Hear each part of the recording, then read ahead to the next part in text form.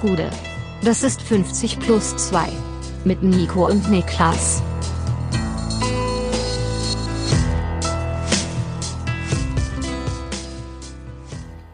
Okay, let's go. 50 plus 2 Q&A unter der Woche Spezial, wie auch immer. Wie nennen wir die Folge? Hallo Niklas. Gude. War das gerade so eine Anspielung an diesen Kirmesjungen? Okay, let's go. Genau, das war's. Das ist wirklich eins von den Videos, die rent-free in meinem Kopf leben, auf jeden 100%. Fall. 100%. Er hat ein riesiges Apartment in meiner Wohnung. Ist auch hat gerade nochmal renoviert worden, dieses Apartment, denn ich war auf diesem BMX-Event und da hat es jemand die ganze Zeit gesagt und seitdem ist es wirklich in meinem Gehirn drin. Wo wir jetzt beim Thema Videos sind, Ja. das ist meine Frage. Wir haben mittlerweile alle wahrscheinlich mehrere Handys durchgebrannt. In unserer Jugend bis heute ein paar Handys gehabt. Gibt es alte Bilder oder alte Videos, die auf irgendwelchen alten Handys vermutlich verschollen sind, wo du sagst, ey, was würde ich geben, um die nochmal zu haben? Also, es gab mal so Phasen, wo ich auf jeden Fall Bilder gerne wieder gehabt hätte, aber ich glaube jetzt gerade eigentlich aktuell nicht. Also ich wüsste nicht, was mir da gerade fehlt. Weiß ich nicht. Ein paar Nummern sind mir abhanden gekommen. Die hätte ich gerne wieder. Ja, Nummern, aber nicht so ikonische Clips oder? Die habe ich alle gesaved. Ich habe jede ikonische Erinnerung ist sicher in der Wolke. Das ist stark von dir, weil uns fehlen ganz viele Sachen. Das was denn ist echt, so zum Beispiel? Eine Sache, die auf jeden Fall fehlt, ist von einem Kollegen von mir, der früher auch mal relativ, also war ein bisschen kräftiger und das war so 2008 rum und das Video war 3 Sekunden lang. Und er stand einfach nur an der Hauswand, vor der Hauswand. Das Video ging los und er hat eine Zeile gesungen von Aerosmith, I don't wanna miss a thing. Welche Zeile?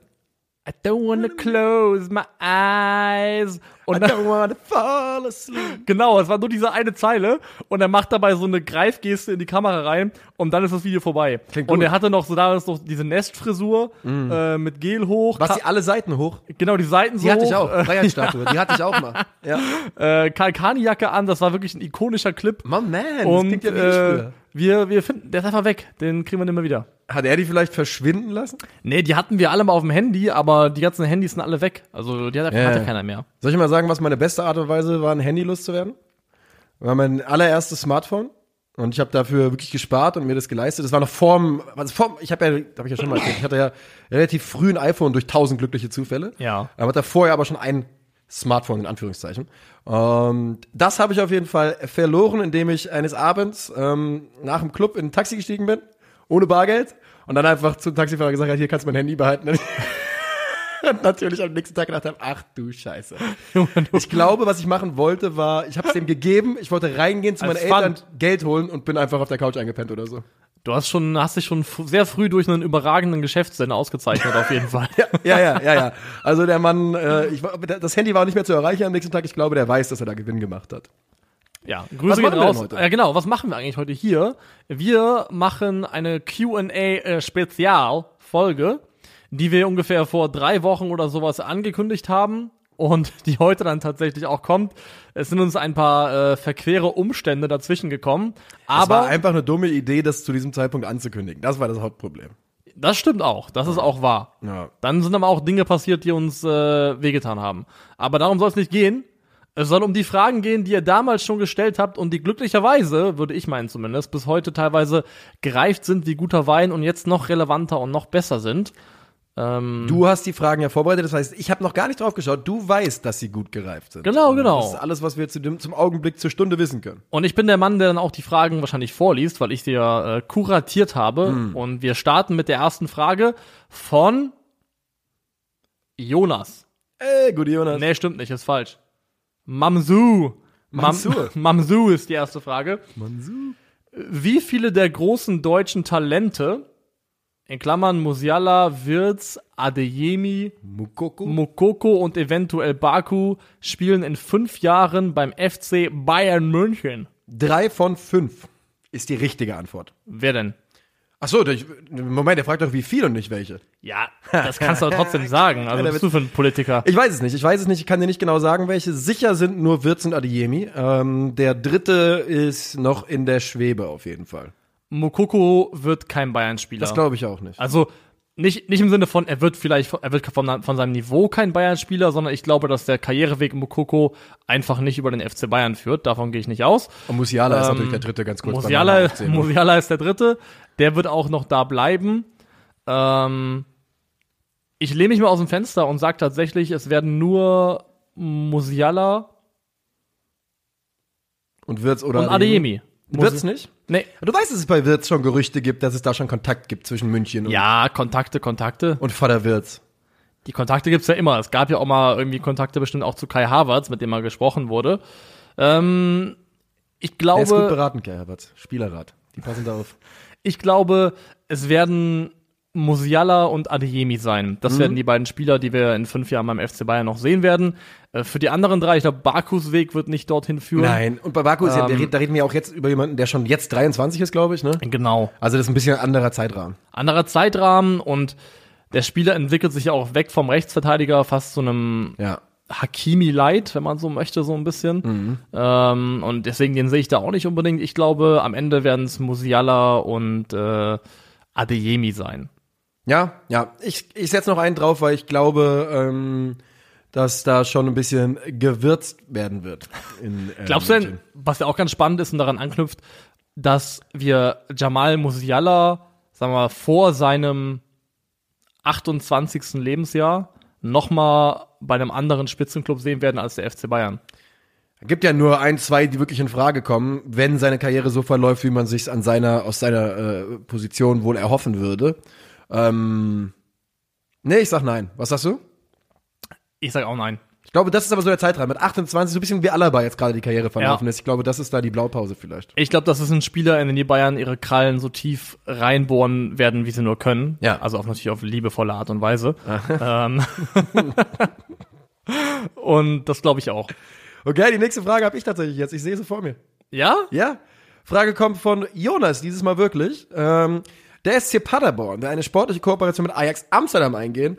Und das ist bereits der zweite Versuch nach der gescheiterten Kooperation mit RB Leipzig. Das war, glaube ich, letzten Sommer oder das Jahr davor, bin ich mir da ganz sicher. Wie steht ihr dazu und könnte es solche Projekte in Zukunft öfters geben? Niklas. Also, ich stehe dem grundsätzlich immer kritisch gegenüber, weil, also 100% kritisch stehe ich dem gegenüber, wenn es um Vereine geht, die beide im selben Land spielen. Oh ja. Das ist Außer es sind 3 Ligen dazwischen, dann kann ich damit leben. Ja, warum? Regio, erste Liga zu Regio, damit kann ich leben. Ja, aber das ist dann auch schon so ein Leistungssprung, dass es fast nicht mehr relevant ist. Nee, das ist dann, da geht's halt dann wirklich darum, dass man 18-Jährigen, 19-Jährigen Spielpraxis. Ich sag ja, ich bin ja da auch großer Verfechter davon, dass es keine Zweitvertretung in der dritten Liga gibt. Aber man kann die ja auch verleihen und ohne dass man eine formelle Kooperation eingehen muss. Ich finde, das hat immer so ein bisschen was. Sogar bei formellen Kooperationen ist es ein Leihvertrag, der abgeschlossen wird, bin ich mir relativ sicher. Nee, das glaube ich auch, aber man braucht ja für die Leihe nicht dieses Gerüst der Kooperation. Das hat für mich immer so was Feudales, wo du den Lehnsherrn hast und dann den kleineren Verein, der dann die Krümel zugewiesen kriegt und wenn der Krümel sich gut entwickelt, holst du ihn zurück. Ja, ich meine, du hast natürlich dieses formale Konstrukt, damit du also jetzt aus Sicht des SC Paderborn, würdest du das natürlich machen, damit du ein Vorleihrecht hast auf gute Spieler. Das wird ja für gewöhnlich, glaube ich, so verankert, dass man sagt, pro Jahr maximal 2 Spieler und Gehalt bleibt bei Ajax Amsterdam und können zurückgerufen werden, du weißt, ne, sowas, ja. Ja. Können zurückbeordert werden. Ich verstehe es aus Paderborn Sicht übrigens komplett. Ne, dass die versuchen, sich erst super attraktive Perspektive. Ja, dass die versuchen, sich in eines der besten Jugendsysteme Europas reinzuhängen, das macht ja nur Sinn.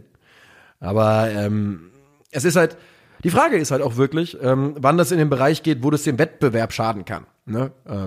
Denn, keine Ahnung, wenn Paderborn jetzt regelmäßig, und Ajax Amsterdam ist wirklich eine unglaubliche Talentschmiede, und da regelmäßig Spieler rausholt, egal ob die dann wieder kommen und gehen, da hast du natürlich einen Durchfluss an Qualitätsspielern, die andere sich nicht leisten können.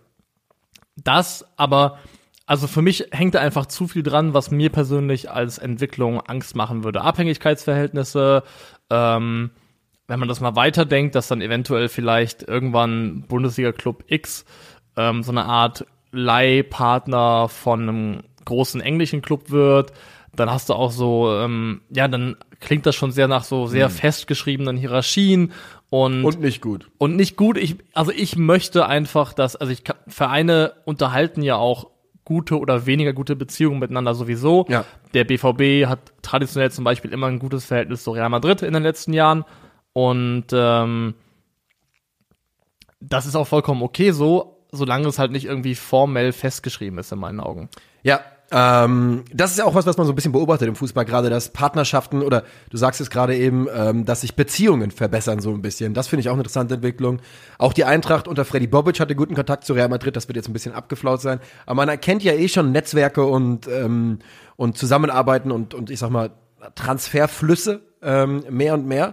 Und ich glaube, man braucht diese strukturelle Zusammenarbeit, diese festgeschriebene strukturelle Zusammenarbeit nicht. Auf der anderen Seite, für Paderborn würde es natürlich aus rein sportlicher Sicht Sinn machen, denn es würden wahrscheinlich Spieler zu Paderborn kommen, die sonst nicht dorthin gehen würden. Klar, für mich mieft das halt immer sofort nach Leipzig und Liefering und derlei ähnlichen Geflechten und da läuft mir immer als erste Reaktion erstmal ein kalter Schauer den Rücken runter. Da ist ja noch eine Station dazwischen ausgelassen, zwischen Liefering und Leipzig. Ne? Ja, ist ja so. Ich meine, Liefering ist tatsächlich der Zulieferer für Salzburg. Ja, genau. Und diese Wertschöpfungsketten, die, wo gewisse Leute so tun, als wären sie rein zufälliger Natur, von denen bin ich einfach kein Freund. Nee, ich auch nicht. Also, Frage beantwortet an Jonas. Aus sportlicher Sicht kann man das nachvollziehen für Paderborn. Wir finden es beide nicht so geil. Frage Nummer 3 von El Maestro aka Dalotelli. Guter Mann, guter Name. Können wir an der Stelle kurz sagen, Sektion Radioverbot sollte ursprünglich mal Radio Balotelli heißen. Ja? Yep. Ja. Hätte ich gut gefunden. Ja. Ist Memphis Depay in euren Augen in der Weltklasse angekommen und denkt ihr, dass er das Gesicht des neuen Barcelonas wird oder werden kann? Ich würde die Frage auf jeden Fall zweiteilen wollen, glaube ich. Ich glaube, die muss man in der Mitte aufspalten. Für mich ist Memphis Depay, wenn vielleicht nicht in der 100% absoluten Weltspitze angekommen, dann ist er direkt ein Tier darunter. Und jeder, der mir verargumentieren würde, dass er ein absoluter Weltklasse-Spieler ist, da würde ich deswegen kein Fight beginnen. Also ich würde mich da jetzt nicht auf einen Faustkampf einlassen darüber, weil er zumindest so nah dran ist. Ich glaube ehrlich, ich bin mir nicht sicher, wie lange er bei Barcelona bleiben wird. Nee?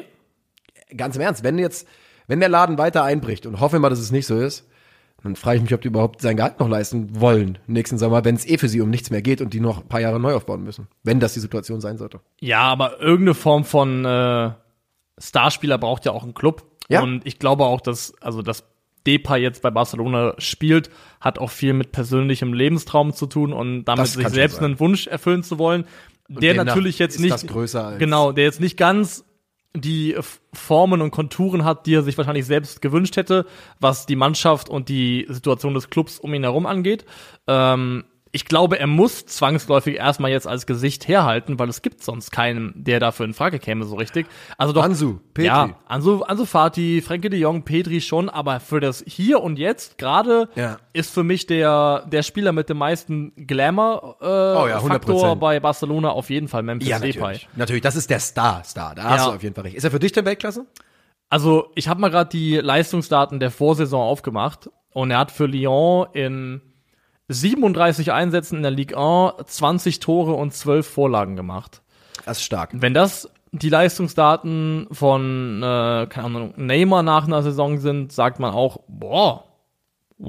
Im Regelfall, also würde ich zumindest mutmaßen. Oder man ist nah dran, es zu sagen.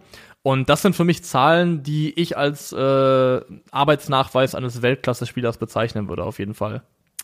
Es ist natürlich immer noch der leichte Ligue 1 Abzug, den man da gibt, aber den gebe ich aber nur PSG-Spielern. Den gebe ich nicht, ohne Scheiß, den gebe ich nicht Spielern von Lyon. Ja, aber Lyon hat auch im Verhältnis ist das auch eine sehr, sehr gute Mannschaft. Also. Ja, natürlich, aber dann gehst du ja auch nicht beim BVB ran und machst das. Ich finde jetzt nicht, dass die Ligue 1 hinten raus im Vergleich zur Bundesliga zum Beispiel so krass abfällt. Nee, ja, hast du recht. Also ich finde, da muss man, also bei PSG kann ich die Klammer verstehen. Bei Lyon würde ich sie persönlich nicht setzen wollen. Ja, okay, nehmen wir mit. Wie gesagt, ich sehe es auch so. Man kann sicherlich 10 Spieler aufziehen, die besser sind als Memphis Depay, aber er ist auf jeden Fall ganz vorne mit dabei. Ich komme mit der nächsten Frage ums Eck, oder? Ja. Die kommt von Hexenkessel _FC. Ist das Flipfloppen zwischen Meinung ein Problem im deutschen Sportjournalismus? Beispiel Marco Reus. Nach der letzten Verletzung habt unter anderem auch ihr seine Bundesliga-Qualität auf Durchschnitt geschätzt. Nun ist er wieder internationale Klasse. Also ich finde erstmal, dass du uns da wenig wohlwollend zusammengefasst hast. Das ist das Erste, was ich sagen möchte. Grundsätzlich ist an der Kritik was dran. Und Finde ich nicht. Nee? Ich finde, also es ist ja nun, weiß Gott, nicht bei jeder Meinung so und bei jedem Thema. Aber bei manchen Sachen muss man es machen, weil der Sport halt einfach so ist. Und weißt du was? Zu dem Zeitpunkt, wo wir gesagt haben, Marco Reus war Bundesliga-Durchschnitt, weißt du, wie er da gespielt hat? Das war halt Bundesliga-Durchschnitt. Ich finde, es gehört dazu. Ich verstehe den Punkt komplett, aber es gehört dazu. Darum ging es, glaube ich, auch gar nicht in der Sache damals. Es ging darum, ob Marco Reus in einem körperlichen Zustand ist, der zulässt, dass er besser spielen kann als Durchschnitt. Und wir haben, glaube ich, in Frage gestellt, ob er noch mal so fit wird, dass er mehr als dieser Durchschnitt sein kann. Ja. Und die Frage hat er offensichtlich mit Ja beantwortet. Ja. Zu deinem Teil, Journalismus im Allgemeinen und ich glaube im speziellen Fußballjournalismus ist ein sehr reaktionäres Geschäft. 100%. In dem man auf tagesaktuelles Geschehen reagiert und dementsprechend einordnet, teilweise auch, weil es so eine Art, ist ja auch ein Wettstreit um Aufmerksamkeit letztendlich. Natürlich, ja. Und Danke, dass ihr uns eure Aufmerksamkeit schenkt. Genau, an der Stelle auf jeden Fall. Und das gehört zum Geschäft dazu. Ich kann aber verstehen, warum jemand sagt, ich mag es nicht, weil es schon dazu verleitet, in Extremfällen, dass man sich gegenseitig überbietet mit Kurzschlussreaktionen und entweder Himmelhochlobungen oder absoluten Katastrophenszenarien, weil die halt einfach einen größeren Wow-Faktor haben. Ja, also ich meine, ich verstehe den Punkt auch komplett und es nervt mich auch häufig. Deswegen gibt's auch, ich habe auch ein paar exklusive Meinungen auf jeden Fall, zu denen ich jetzt seit ein paar Jahren sticke, da komme ich nicht mehr von weg. Was ich aber sagen möchte ist, mir persönlich tatsächlich, es gibt nämlich, wenn man sich im US-Mediensport ein bisschen umschaut, gibt es solche Leute, die auf Krampf trotz neuer Erkenntnisse, trotz Veränderung an den alten Meinungen festhalten. Und ganz ehrlich, das sind mir ganz unangenehme Typen.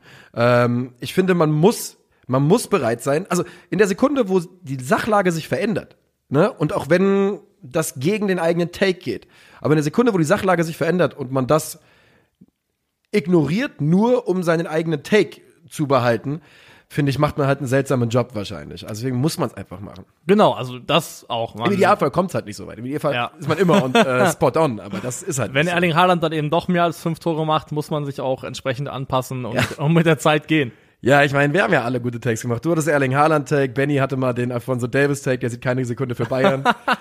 Und dass ich eine absolute Menge an Hot-Takes hatte, die absolut in die Hose gegangen sind, das ist nur für unsere Zuhörer gar nichts Neues.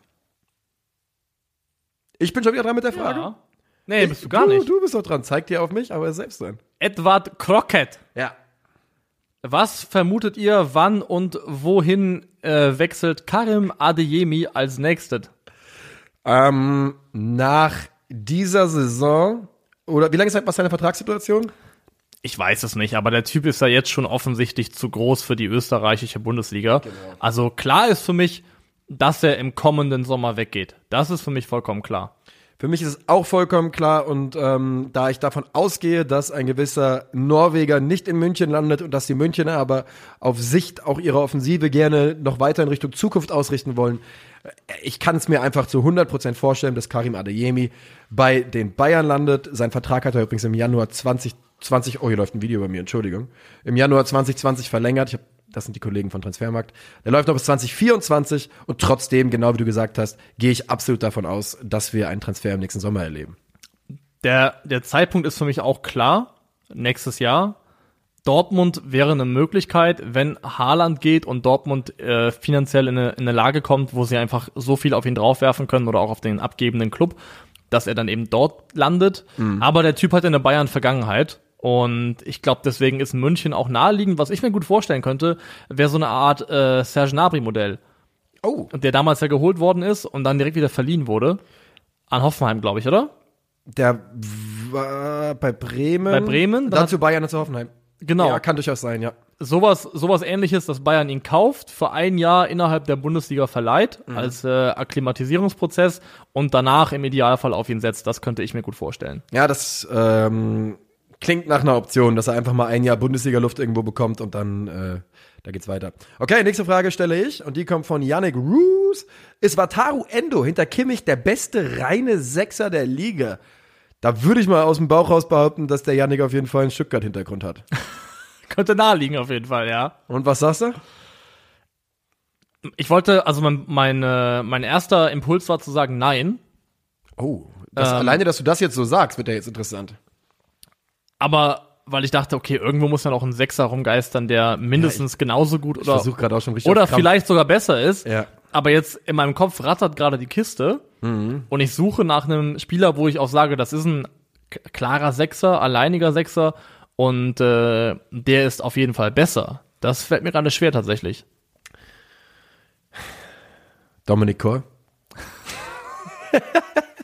Schwierig. Ey, ganz im Ernst, mir fällt's auch schwer. Also es gibt bessere Mittelfeldspieler, aber die sind halt dann oft keine reinen Sechser. Leon Goretzka ist ja kein reiner Sechser. Ja, auch bei Dortmund soll der eine oder andere hochbegabte Mittelfeldspieler rumlaufen. Der reine Sechser ist ja auch gar nicht mehr so weit verbreitet in der Bundesliga aktuell. Ne? Wir spielen ja jetzt häufig mit so Hybridmodellen, mit 3 Leuten im Zentrum. Verschwimmende Grenzen. Die Frage ist ja, ob Endo überhaupt ein reiner Sechser ist dann auch. Ob wir nicht schon die Frage an sich in Frage stellen müssen an der Stelle. Ich hätte gesagt, wenn es jetzt um reine Abräumer, Defensivqualitäten geht, wenn er noch in der Bundesliga spielen würde, wäre mein Impuls gewesen zu sagen, Thomas Delaney kann das auf jeden Fall auch genauso gut. Aber der ist jetzt weg. Ey, ich bin wirklich hier gerade in der Live-Recherche, was so defensive Advanced Stats betrifft. Und die Wahrheit ist, also man findet nicht viele Argumente, die jetzt gegen Endo sprechen, im klassischen Sinne. Also klar ist auf jeden Fall Barrero. Aber auch eigentlich spielt er 8. Auch wenn er eigentlich sau defensiv arbeitet, spielt er eine 8. Das macht es halt so schwer. Und also man kann, glaube ich, einfach zusammenfassend sagen, Endo ist definitiv Abwehr und ist vom Preis-Leistungs-Verhältnis ein absoluter Top-Transfer der letzten 2-3 Jahre gewesen. Das würde ich 100% so unterschreiben. Jetzt habe ich gerade das Dokument mit den Fragen geschlossen. Das heißt, du kannst gerne mit der nächsten ballern. Die kommt von JPH. Ist eine sehr kurze Frage. Treppe oder Aufzug? Treppe. Ja. 100%iger Treppengänger. Also, jeder Mensch hat seinen Preis und jeder Mensch hat sein Stockwerk. Das ist ja vollkommen klar. Ja. Ab 5 fahre ich mit dem Aufzug. 4 laufe ich. Ich schwöre, 4 laufe ich. Ich laufe auch bei uns im Büro bei OneFootball. Okay, hoch fahre ich manchmal Aufzug, aber runter laufe ich zum Beispiel immer. Ich laufe auch bei OneFootball die 5 Etagen hoch. Ich bin mal in Camden an der Tube Station. Da ist so eine Warnung unten, dass es irgendwie der längste Treppenaufstieg aus einer U-Bahn in London ist. Wo da steht nach dem Motto, machen Sie es nicht. Und dann haben wir es gemacht und es war wirklich ein bestialisch langer Treppenaufstieg, das muss ich sagen. Die bin ich auch schon mal gelaufen. Ja? Sehr, sehr lang. Absolut verrückt. Ja. Absolut verrückt. Du denkst du wirklich, du bist im Film irgendwie. Das stimmt was. Das ist wie die Treppe in Super Mario auf N64. Wo es hoch zu Bowser geht. Wenn du nicht genug Sterne hast, dann hört die Treppe nicht auf, dann geht die immer weiter. Ist das frech, ja? Ja. Ja, doch, also da sind wir beide dann im Treppenlager, ne? Wir sind beide im Lager Treppe auf jeden Fall. Hast du irgendwelche Ängste bei Aufzügen oder so ein Scheiß? Nicht vor Absturz oder Beengung, sondern vor der Luft, die in Aufzügen herrscht. Hab mich gebessert mittlerweile, aber ich bin ein kleiner Keimphobiker. Und überrascht mich gar kein bisschen. Was soll ich sagen? Ja. Also früher in der Uni zum Beispiel, wenn ich in Trier durch das Hauptgebäude bin und an den Toiletten vorbei bin, habe ich immer für den Abschnitt, an den ich an den Klotüren vorbei bin, die Luft angehalten. So Sachen halt. Verstehe ich aber. Komplett. Wenn ich in Berlin hier am Alexanderplatz U-Bahn-Station da bei diesem McDonalds-Tunnel durchlaufen muss, wo es wirklich so unglaublich bestialisch nach Fett stinkt, da atme ich einfach 2 Minuten nicht. Da kippe ich fast um, bevor ich da einmal die Luft einatme. Ist auch meine größte Corona-Verhinderungstaktik. Ja. Eine Sekunde, wo jemand irgendwo beim Vorbeigehen hustet, niest, Luft atme anhalten. ich keine Sekunde mehr. Einfach Luft anhalten. Bis das ist das Mittel auf jeden Fall. Ist ja auch so, ist ja logisch. Aber hast du Beklemmungen im Aufzug? Also, ich sag mal so, der Aufzug im OneFootball Hauptbüro und wir haben eine lange Geschichte. Stecken bleiben, ich habe ihn von außen und von innen schon aufgeknackt. Da ist auf jeden Fall einiges passiert. Ich habe keine klassischen Beklemmungen, aber ich bin sehr ungern mit 3-4 Leuten in einem Aufzug. Das ist ekelhaft. Ja, kann ich verstehen. Kannst du wieder mitlesen oder soll ich weitermachen? Ich bin wieder da. Lukas Adrian fragt, eure Meinung zum Titelkampf in der Serie A, da haben sich ja einige Mannschaften sehr verstärkt. Da haben sich auch einige Mannschaften sehr verschwächt. Ich weiß nicht, ob das korrekt dekliniert war, aber im Grundsatz stimme ich dem zu. Meine Meinung ist, dass Juve wird es nicht machen. Das glaube ich auch nicht. Das ist ein zu weiter Weg zum Comeback. Die haben zwar gestern ihr erstes Spiel gewonnen gegen La Spezia. Es sind 8 Punkte, der Weg ist nicht so weit zum Comeback. Wenn du bedenkst, dass Juve jetzt nicht, also du kannst nicht erwarten, dass die Mannschaft plötzlich 7, 8 Siege am Stück holt und so spielt, als ob die ersten Spieltage nicht gewesen wären. Ich glaube auch nicht, dass Juve Meister wird, aber ich sage nur, es wäre zu früh am 5. Spieltag zu sagen, das Comeback ist unmöglich. Es ist nicht unmöglich, aber es wird nicht passieren. Wir haben da ja gestern schon mal in einem anderen Format kurz drüber geredet. Also, ich muss mein Mikrofon drehen, Entschuldigung. Ich meine, Inter ist jetzt wieder Tabellenführer, aber ich glaube nicht, dass Inter noch die Breite im Kader hat, um das lange aufrechtzuerhalten. Roma, natürlich jetzt auch mit Loss, unter Kollege Mourinho. Und wir haben uns gestern drüber unterhalten und du hast dann irgendwann gesagt, das wird Napoli. Genau. Und da stehe ich weiterhin zu, die müssten heute noch spielen und haben dann die Chance auf, Sampdoria. auf 15 Punkte aus 5 Spielen zu gehen, was ein bombastisch starker Start wäre. Und ist so ein bisschen das Dark Horse, das so vor der Saison relativ weniger als ganz klaren Titelkandidaten auf der Rechnung hatten. Ja auch nicht ganz einfache Jahre jetzt zuletzt. Genau, die letzten Jahre waren relativ turbulent, zumindest alles, was nach dem Abgang von Sarri kam, war schwierig, war auf und ab. Aber sie haben jetzt einen der Trainer an der Seitenlinie, wo ich sagen würde, der ist auf jeden Fall underrated. Und das ist Luciano Spalletti. So ist es. Würdest du was sagen zu Spalletti? Ja, du hast ja vorhin schon sich so gefreut über Spalletti. Wenn ich den Spalletti-Tab finde, dann mache ich das auf jeden Fall noch. Spalletti. Ich sage halt, es gibt bei mir halt 2 Mannschaften, bei denen ich mich drüber freuen würde, wenn da was passiert dieses Jahr, und das wären die Roma und Milan. Das wären die, wo ich mich am meisten freuen würde über ein Scudetto. Aber du hast natürlich recht, Napoli hat noch einen Gut. Hat noch einen Gut nach der irren Saison damals, die von Juve verhindert worden ist, der Scudetto. Ansonsten finde ich aber genau, dass es wäre mehr als verdient, wenn es dazu kommen sollte. Spallettis letzten Clubs waren eben Inter, die Roma, Zenit, nochmal die Roma, und die Punkteschnitte, die er bei diesen Mannschaften teilweise gehabt hat, sind wirklich der Nachweis, der Arbeitsnachweis eines absoluten Fachmanns und Top-Trainers. Und ich finde, jetzt, wo er auch über 60 ist, wäre der Gewinn des Scudettos dann auch noch mit Napoli, finde ich, eine verdiente Krönung für einen Mann, der eigentlich nie schlecht gearbeitet hat. Und seine Karriere durchaus immer ein bisschen unterm Radar geflogen ist, glaube ich. Auf jeden Fall, ja. Also, das war so immer ein bisschen der Mann, den du geholt hast, wenn deine Mannschaft in der Übergangsphase war oder ein bisschen gewackelt hat und Stabilisation brauchte. Das war auch so den Inter geholt hat, um zu überbrücken, bis dann Conte kam. Und er hat den Job zum Beispiel auch absolut stark und einwandfrei gemacht. Okay. Du sagst also Napoli, ich sage, ich hoffe einfach nur auf Roma oder Milan. Ich würde mich einfach drüber freuen. Nächste Frage kommt von dir. Von LX Zaid. Ja, der Mann heißt Lasse. Heißt der Lasse? Ja, vermutlich. Okay, Lasse. Von welchem Club wärt ihr Fan, wenn es aus irgendeinem Grund Frankfurt und Kaiserslautern nicht geben würde? Ich würde mich erstmal freuen, dass es Kaiserslautern nicht gibt, natürlich. Mit welchem Verein könnt ihr euch neben den beiden am meisten identifizieren? Also bei mir ist ja das Frankfurt-Fan-Dasein auf jeden Fall regional geprägt, ne? Von daher wäre, glaube ich, die logischste Antwort, dass ich anderswo in der Region untergekommen wäre, und die nächsten Vereine sind der glorreiche SVW in Wiesbaden und der ähnlich glorreiche FSV Mainz 05. Demnach wäre das wahrscheinlich nicht unrealistisch, dass ich da gelandet wäre. Mein Herz würde mir sagen, Köln, glaube ich. Ich glaube, Köln ist vom Verein nah dran. Frön oder Leid, Zukunft und Vergangenheit. Ja. Ein Gefühl, das verbindet FC Köln. Wäre auch deine Antwort? Ich bin tatsächlich das ist richtig schön. Am Montag nach Berlin zurückgefahren und ich habe so eine Playlist Allmanns, deutschsprachige Musik. Ja. Die kam schon mal anderswo schon mal Thema. Ja. Und die habe ich auf Shuffle laufen gehabt, und ich bin gerade durch Mitte im Schritttempo durchgefahren, weil halt Mitte. Und dann wurde mir die FC-Vereinshymne ins Auto geschossen, und ich habe Fenster runtergemacht und die Lautstärke komplett hochgepumpt. Ja. Und diese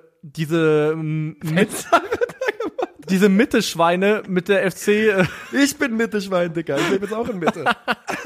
hab diese Mitte-Schweine mit der FC-Vereinshymne Ich hätte mich sau gefreut, wenn du bei mir vorbeigefahren und hab's wärst. komplett gefühlt. Also Ja. ich muss echt sagen, wenn nicht Lautern, dann Köln. Ja, also schön, finde ich wirklich richtig schön, dass wir beide uns auf Köln als so romantischer, als dann unsere zweite Option einigen können. Und ich verstehe es komplett. Ich finde auch die Vereinshymne überragend, ich finde die Fans ganz toll, ich finde die Historie von Köln toll und ich habe ja auch schon mal erzählt, ich war ja schon mit Köln-Fans mal auswärts in Europa unterwegs und die wussten alle, dass ich Frankfurt-Fan bin und waren übertrieben nett zu mir und haben mich überall mitgenommen und einfach Shoutout an den FC, einen der sympathischsten Clubs der Welt. Dem gibt es nichts hinzuzufügen. Okay. Let's go. Wir sind 30 Minuten drin, wir haben bestimmt noch 6, 7 Fragen. Haben wir vielleicht noch Ja, Zeit. paar haben wir noch. Die nächste kommt von niemand anderem als Big Shoutout. Lal Pengo, David Otte, Fernbusfahrer, unser Mann für Memes von unseren Formaten. An dieser Stelle folgt dem Mann herausragende Arbeit. Seit inzwischen 2 Jahren oder was? Er ist lange dabei schon, ja. Wahnsinnstyp. Und der fragt, welchen Fußballer würdet ihr bei den verschiedenen TV-Total-Events für euer Team auswählen? Autoball-WM, Stockcar Crash Challenge, VOG-WM und Turmspringen. So, jetzt die Leute, die sich ein bisschen auskennen und diese Formate geschaut haben, wissen, dass bei fast jeder dieser Formate auch schon Fußballer teilgenommen haben. Und die kann man eigentlich durch die Bank ausschließen, weil sie alle scheiße waren. Also Ailton bei der VOG-WM zum Beispiel war eine absolute No-Show. Der Mann ist in der Kurve einfach stehen geblieben im VOG. Ja? Ja, na klar, Ailton bleibt im VOG hängen. Das war nie mein Event, muss ich sagen, die VOG-WM. Ich wollte immer gerne mitmachen, aber die VOG-WM, das Beste an der VOG-WM war tatsächlich die Qualifikation. Ja, auf jeden Fall. Ist ja. einfach so. Ja. Okay, dann sag doch mal, Autoball-WM. Wer ist gefahren damals? Elia oder Arnautovic? Ich weiß es nicht. Also je nachdem, wer da Fahrzeugführer gewesen ist, den würde ich für die Autoball-WM auf jeden Fall nominieren. Ja, finde ich gut. Es ist natürlich vollkommen klar, dass die Leute jetzt hier direkt sowas sagen wie Marco Reus und so, ne? Das ist ja klar. Aber was braucht man für die Autoball-WM ist natürlich Talent am Auge, ne? Du brauchst Situational Awareness. Ja. Ich nehme Mesut Özil. Der hat mal Autotour gemacht durch seine Garage. Ich glaube, dem liegt da was dran und ich glaube, das ist da der richtige Mann für. Ich nehme Mesut. Der kann fahren. Ja. Als nächstes haben wir, und ich habe wieder das Tab geschlossen, aber ich habe schon wieder, die Stockcar Crash Challenge. Da brauchst du natürlich jemanden, der so auf gut Deutsch nicht mehr alle hat und dann nehme ich Thorsten Legert. Zählt er als Fußballer? Ich meine, Ja, Ex-Fußballer. retired, aber ja. Ja gut, dann mal kurz überlegen. Schicke ich Balotelli rein. Oh! Ja, finde ich gut. VOG-WM. Da geht's jetzt auch schon um Physis. Ich weiß nicht, sind Bobfahrer in der Regel eher klein oder eher größer? Nee, also der Ideal für einen Bobfahrer, nur FT-Fasern in den Muskeln, 1,83, 110 Kilo. Ja? Ja, das ist ungefähr Gardemaß. Das weiß ich relativ, das ist kein Witz. Ich weiß es relativ genau, weil ein Kumpel von mir, ja, was denn? Ich find's einfach absurd, dass egal welche Randsportart man aus dem Hut zaubert, du kannst irgendeine Form von Fachwissen aufbieten. Das ist ja jetzt keine richtige Randsportart, aber wir können ja mal gucken. Ich bin mir relativ sicher, dass Kevin Kutschke, der natürlich einer der erfolgreichsten Bobfahrer aller Zeiten ist. Das ist kein Rap, das ist Kevin am Mike. Bobfahrer, der war, glaube ich, größer. Kevin Kuska ist der gute Mann. Ich würde sagen, der ist nämlich relativ groß. 1,96, was ein Kloppi. Also du kannst auch groß Dann sein. schicke ich Erling Haaland in den VOG. Okay. Ich wollte es nur erzählen, ein Kumpel von mir war sehr guter Schwimmer, also auch Nationalmannschaft. Oh. Wir sind jetzt heute nicht mehr befreundet, deswegen ist es, 1,83, 105 Kilo, sowas in den Dreh, weil er nur ganz kurze Bahnen geschwommen ist. Der ist nur super schnellkräftig die 50-Meter-Bahn gekloppt und hatte seine beste Zeit, als dieser illegale Wasseranzug erlaubt war, dieser Laser Razor, Ja. wo quasi die Schwimmer nicht mehr im Wasser gelegen haben, sondern oben drauf. Und der hat im Sommer, der hat irgendwann überlegt, ob er hat sich für Olympia die Qualifikation 2012 verpasst und ist aber super schnellkräftig gewesen und wurde dann von den Bobfahrern angesprochen, ob er nicht Anschieber sein will, weil er halt wirklich auch irgendwie knapp 12 Sekunden für 100 Meter gelaufen ist oder sowas. Und hat dann mit denen tatsächlich mal ein kurzes Trainingslager gemacht, weil er eben Masse mitbrachte plus Schnellkraft. What the fuck? Das sind auch wilde Proportionen. 1,83 oder was auch immer, über 100 Kilo. Das ist eine Ansage, Mann. Johannes, Joe Dietrich hieß der Mann, oder heißt der Mann, war damals ein bekannter Schwimmer und der war ein Klotz. Und ich könnte Sachen über den erzählen, über den Lebenswandel. Das mache ich nicht. Herausragender Typ. Joe, liebe Grüße. Wen schicke ich in den Wok, ist die große Frage, ne? Das ist wirklich die große Frage. Irgendjemand, der Akin-Fan war. Not bad, gute Wahl. Ist natürlich nicht so schnell wie Erling Haaland im Anschieben, aber wenn du dich erinnerst, mein Lieber, und da bist du nämlich in ein dickes Fettnäpfchen gerade getreten. Die VOG-WM ist ohne Anschieben. Du hast so Handdinger. Du machst es aus den Armen. Da brauchst du Kraft in die Schultern und in die Arme. Der und hat der Erling doch. Ja, aber Akinfenwa hat das auch. Also wer Leon Goretzka umreißen kann in der Form. Ja, das ist richtig. Hast du jetzt gesehen, das Ja, Video? hab ich gesehen, ja. Hervorragend. Auch wenn das Video ein bisschen seltsam ist. Apropos, jetzt kommt der Turmspringen. Einzel und Synchron. Was? Einzel und Synchron. Okay, also ich muss einen nominieren und zwei. Ja. Dann ist Leon Goretzka mein Einzelspringer, Wieso das? weil er einfach einen geilen Body hat. Okay. Und wer sagt den zweiten direkt hinterher? Also synchron, Ja. die Bender-Zwillinge. Du Rattenkind. Ich habe auch gerade.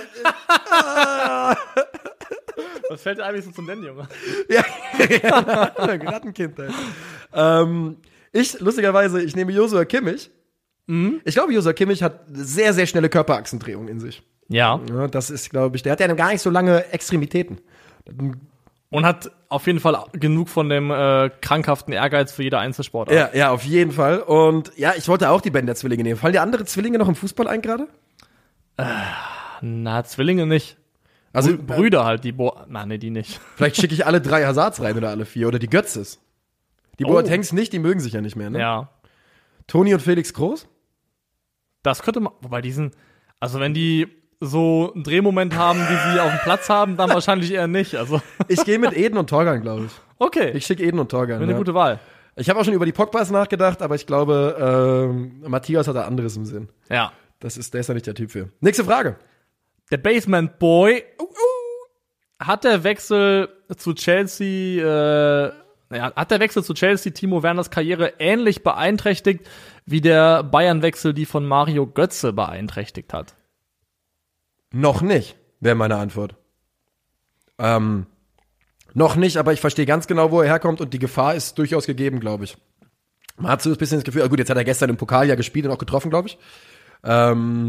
Aber das ist ja auch Carabao Cup, da weißt du, ganz im Ernst, wenn du im Carabao Cup dein erstes Saisontor machst und deinen ersten oder zweiten Einsatz über 90 Minuten, dann weißt du, dass deine Karten nicht so richtig gut liegen in diesem Spiel. Und ich verstehe ganz genau, wo der Punkt herkommt. Ich würde, wie gesagt, sagen, noch nicht. Aber wenn jetzt diese Saison wirklich sich als verschenkt herausstellt, und ich weiß es nicht, du guckst gerade nach, wie viele Einsätze er hat, glaube ich, bis jetzt. Nee, ich finde nur, dass er in seinem ersten England-Jahr zu schlecht weggekommen ist. Oh ja, aber das haben wir ja auch schon ein paar Mal besprochen. Ja. Also, das sehe ich schon auch so. Also 6 Tore ist viel zu wenig auf jeden Fall, aber 12 Assists sind im Umkehrschluss sehr, sehr stark. Und die Frage ist, woran messen wir in Zukunft Timo Werner? Weil er hatte ja zum Beispiel bei dem Finaltor damals diesen Laufweg gehabt, der das Ding öffnet für Havertz. Ja. Und vielleicht muss man in Zukunft anders über Timo Werner sprechen. Natürlich muss man ihn trotzdem als Stürmer an Scorerpunkten messen, aber dass er auch einen Mehrwert haben kann, der über die nackte Tor- plus Assistzahl hinausgehen könnte. Mir ist noch ein bisschen zu früh, um ihn abzuschreiben, aber ich glaube, das Problem ist, selbst wenn man das auf Trainerseite so akzeptieren würde, die Fans werden das niemals tun. Ja. Und der Druck könnte einfach irgendwann so groß sein, dass man sagt, wir können uns einfach nicht erlauben, Ich sag dir auch, Timo Werner, bei Chelsea nähern wir uns diesem Punkt, glaube ich, jetzt schon rapide an, wo es nicht mehr geht. Weil er halt wirklich, das ist ja wirklich unglaublich, auch du merkst ja, dass der einen Knacks gerade hat. Auf jeden Fall. Also was der auch bei Ja. Deutschland wieder liegen gelassen hat, das war ja Wahnsinn. Oder ist richtig Taubenparty auf deinem Balkon. Jetzt kann ich runter. Also ich sehe das schon, ich bin da schon bei dir. Vielleicht glaubst du, dass bei Timo Werner nochmal positionell sich ein bisschen was ändert? Oder dass er eigentlich kann ich mir den ja neben Lukaku auf jeden Fall vorstellen. Aber er wird halt in der Liga, hat er seit Lukaku Ankunft, ich glaube, 25 Minuten gespielt. Das kann gut sein, ja. Und genau das. Ich denke nämlich auch, dass neben einem starken weiteren Stürmer zu spielen das Beste ist, was Timo Werner passieren kann. Seine stärkste Saison bei Leipzig, 28 Tore, hat er gemacht, als er in dem 4-2-2-2 vorne in der Spitze neben Yusuf Paulsen gespielt hat. Und die Kombination aus den beiden hat unheimlich gut harmoniert und funktioniert und könnte auch in ähnlicher Form, glaube ich, wieder da aufblühen, wenn halt Lukaku neben ihm spielt. Nur mit dem Unterschied, dass halt der designierte Starspieler und der auch die Tore machen soll, wahrscheinlich Lukaku ist. Aber eigentlich wäre so ein Doppelsturm Werner-Lukaku von den reinen Verhältnismäßigkeiten her eine gute Kombination. Sehe ich ganz genauso. Aber die Frage ist halt wirklich, ob er die Kurve bei diesem Chelsea in der Form nochmal kriegt. Ich sehe es halt ein bisschen anders gelagert als bei Götze, weil Götze war hierzulande wirklich der Jahrhundertboy. Ja. Und mit einer Erwartungshaltung befrachtet, die bei Timo Werner in der Form nie so ganz da war. Also Götze ist ja bei Dortmund durchgeschlagen, hat sich durchgesetzt und war der Typ, wo alle dachten, wow, das ist unser nächster Ballon d'Or-Gewinner. Ja. Und Timo Werner hatte ja schon mal diesen Schritt, den er von Stuttgart weggehen musste, und nicht musste, aber gegangen ist, um dann bei Leipzig überhaupt erst richtig zu explodieren. Und die Erwartungshaltung war für mich nie so groß, deswegen sehe ich die Fallhöhe auch nicht ganz so gigantisch wie bei Götze damals. Okay, dann gehen wir damit weiter und wir haben, glaube ich, jetzt noch Zeit für 2 Fragen. Dann muss ich weitermachen hier in meinem täglichen Leben. Klingt das so, als wäre es nur meine Schuld. Die nächste Frage kommt von Hupfdohle. Was ist eine Hupfdohle? Ein Vogel, wa? Irgendein Vogel, ja. Nach den grandiosen Anspielungen der letzten Episode, ich weiß nicht mehr, worum es geht, hab vergessen, eure Lieblings-Pokémon der ersten Generation. Niklas, die Frage an dich. Was war dein Starter-Pokémon? Mein Starter-Pokémon ist auch gleichzeitig mein All-Time-Favorite Lieblings-Pokémon. Let's go. Bisasam. Oh, okay. Ja. Ich habe sicherlich auch mit Bisasam angefangen mal. Rankenhieb! Mal oder hast du beim allerersten Mal mit? Dicker, das tut mir leid, das weiß ich nicht mehr. Und ich bin auch nicht so, ich habe auch nie so ein striktes, ich nehme immer nur das. Ich weiß, dass ich Glumanda auf jeden Fall immer extrem unsexy fand als Start-Pokémon. Hatte ich immer keinen Bock drauf. Glurak bin ich Fan auf jeden Fall, aber ich will direkt Glurak. Ich will auch nicht diesen dummen Glutexo mit dem komischen Kopf haben dazwischen. Ja. Glumanda war halt immer Gift für die ersten 2 Arenen, weil das ja erst Stein war und dann Wasser. Wo du halt komplett auseinandergenommen wurdest mit Glumanda. Und dafür war Bisasam halt wie gemacht, weil das gegen beide sehr effektiv war mit seinen Attacken. Ja, und für mich war es echt immer Bisasam. Aber ich bin ja generell ein Mensch, der komplett so ein Traditionalist ist, sich einmal auf irgendwas festlegt und dann nie wieder davon abweichen möchte. Wählt auch selbe Partei seit erster Wahl. Genau, seit erster Wahl selbe Partei. Ja. Zum Beispiel bei Mario Kart fahre ich auch seit N64-Zeiten immer konsequent nur Donkey Kong. Okay. Ich fahre nichts anderes außer Donkey Kong, weil das ist total dämlich, als Betrug an diesen Pixeln wahrnehmen würde, wenn ich davon abweiche. Ich hab 2 Pokémon, also erstmal, wie heißt dieser eine Fuchs? Akanji oder so? Akani. Genau. Aber den mochte ich, aber Dictri, ich mochte Dictri immer saugerne. Ja. Wegen Schaufler einfach nur, weil Schaufler war super effektiv gegen viele Pokémon. Und immer wenn du im Stress warst, konntest du machen Schaufler und du wurdest zurück teleportiert ans nächste. Deswegen, also ich glaube, ich würde auf jeden Fall wäre in meiner ersten Generation in der Hall of Fame Dictri 100% drin. Bei dir nicht? Hall of Fame weiß ich nicht. Dann bin ich eher der Sandama-Typ gewesen, auf jeden Fall. Wen magst du denn gar nicht von der ersten Generation? Wen ich gar nicht mag. Ich kann dir direkt sagen, verdammter Enton. Verdammter Enton. Ja, aber daraus ist ja mit Entoron ein Boss geworden, auf jeden Fall. Ja, das ist mir aber egal. Und natürlich auch, ganz im Ernst, ich sag's einmal, verpiss dich, Relaxo. Ja, darauf können wir uns einigen. Relaxo ist ein Hunde-Pokémon. Ja. Auf jeden Fall. Relaxo ist ein Hunde-Pokémon. Jetzt schaut jemand drunter, nein, Relaxo zählt zu einer anderen Rasse. Okay. Letzte Frage. Du, hit me. Fußball-Chunky. Wie ist eure Meinung zu Louis van Gaal bei Oranje? Glaubt ihr, dass ihm endlich ein großer Coup mit der Nationalmannschaft gelingen kann? Diese Generation ist ja nicht die schlechteste. Also, ich kann, glaube ich, für uns beide sprechen, wenn ich sage, wir würden es uns wünschen, dass ihm das gelingt, oder? Das ist auf jeden Fall in dem Wer hat die beste Verteidigung? Ja. Und dann müsste er sagen, Niederlande, nicht FC Bayern. FC Niederlande. Es wäre auch mal wieder Zeit für Niederlande. EM 80, ne? Das war der einzige Titel. Und du sagst es ist nicht die schlechteste Generation. Ehrlich gesagt ist es für mich fast eine Weltklasse-Mannschaft mit einem Kreisklasse-Torwart. Das ist ein bisschen das Problem, das sie da haben. Also, Van Dijk, De Ligt. Ja, funktioniert. Frankie de Jong. Yep. Übrigens Backup von den beiden wären dann Ake und immer noch Daily Blind. Das ist schon auch in Ordnung. Das ist okay, ja. Ja. Also De Ligt, Van Dijk, Frankie de Jong, Wijnaldum. Wijnaldum, Depay, Memphis, Donny Malen, Wout Weghorst, Dumfries für AV. Und da kommen mir gerade noch so viele nach. Ja. Ich hab mir vorhin den Ajax Amsterdam-Kader angeschaut. Die haben sneaky schon wieder drei unter 20-Jährige, die 25 Millionen Euro wert sind. Die machen das einfach den ganzen Tag. Jürgen Echelenkamp von der Hertha. Marc Flecken. Die Verteidigung natürlich mit Leuten wie Denzel Dumfries und sowas noch auf den Flügel. Also es ganz ist schon eine einfach. gute Mannschaft. Es ist eine Mannschaft. Also man kann die Titelgarantien auf der Nationalmannschaftsebene aussprechen, aber es ist eine Mannschaft, die potenziell titeltauglich sein könnte. Und es ist eine Mannschaft an hochintelligenten Spielern. Ja. Das mag Louis. Ja, nämlich auch gecoacht von einem hochintelligenten Coach. Einer meiner All-Time-Favorites. Deswegen, also ich weiß nicht, ob es reicht, aber der Kader gäbe es her und ich würde es Louis auf jeden Fall von ganzem Herzen gönnen. Ich auch. Weltmeister, also in Katar. Louis van Gaal. Damit kann ich mich anfreunden. Ja, wenn irgendjemand bei dieser verfluchten WM Weltmeister werden muss, dann doch Louis. Und bevor wir uns verabschieden, Niklas, weißt du, was wir jetzt machen? Wir tippen die Bundesligaspiele des kommenden Spieltags. Das ist richtig. Wir fangen an. Und diesmal fängst du an. Mit Greuther Fürth gegen den FC Bayern am Freitagabend. 0:4. 0:5. RB gegen Hertha BSC in Leipzig am Samstag. Jetzt bin ich dran, ne? Ja. Hertha geht in Führung, Leipzig gewinnt 3:1. 1:1. Nice. Frankfurt-Köln. Ja, wisst ihr, wie es läuft, aber du legst los. 2:1. 2:1, ja. Ja, 1 kassieren werden wir auf jeden Fall von denen und 2 machen werden wir auch. 2:1 gehe ich mit. Leverkusen gegen Mainz.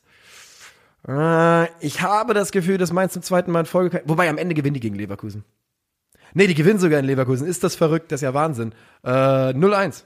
3:1 Leverkusen. Ja. Union gegen Arminia. 0:0.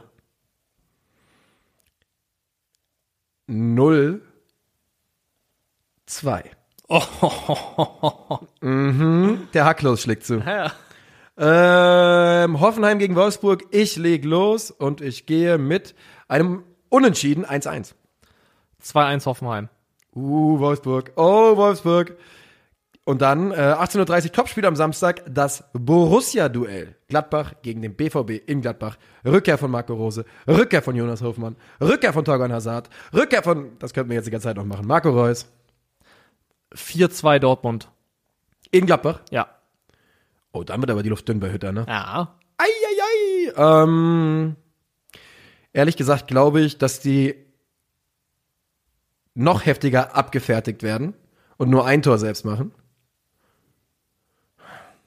Ja, 4:1 sag ich. Okay. 4:1. Aber ich glaube, das wird wirklich so, ich glaube, dass die relativ schnell deutlich hinten liegen werden und dann einfach irgendwie eins reinmogeln. Ja. Bochum gegen den VfB Stuttgart. Der VfB Stuttgart mogelt auch ein bisschen in den letzten Wochen. Und ich glaube, dass sie trotzdem gewinnen, aber knapp 0:1 Auswärtssieg für den VfB. 2:2. Freiburg gegen den FCA. 0:1. Never. Machet Markus. Never. Machet Markus. Never. Der Spielverlauf ist vielleicht so, aber hinten raus wird gegaunert. 1:0 für Freiburg. Das war's. Jo. Willst du noch was loswerden? Jemanden grüßen? Nö. Okay, let's go. Herzlichen Dank für eure Aufmerksamkeit. Das war sie, unsere Spezialfolge. Ich hoffe, euch hat's gefallen. Niklas, vielen Dank, wie immer, für deine Zeit. Ich danke dir. Und deine Gastfreundschaft. Wir sitzen ja bei dir im Wohnzimmer. Ja, auch die ist immer gerne gegeben. Und jetzt hauen wir uns raus. Ciao. Tschö.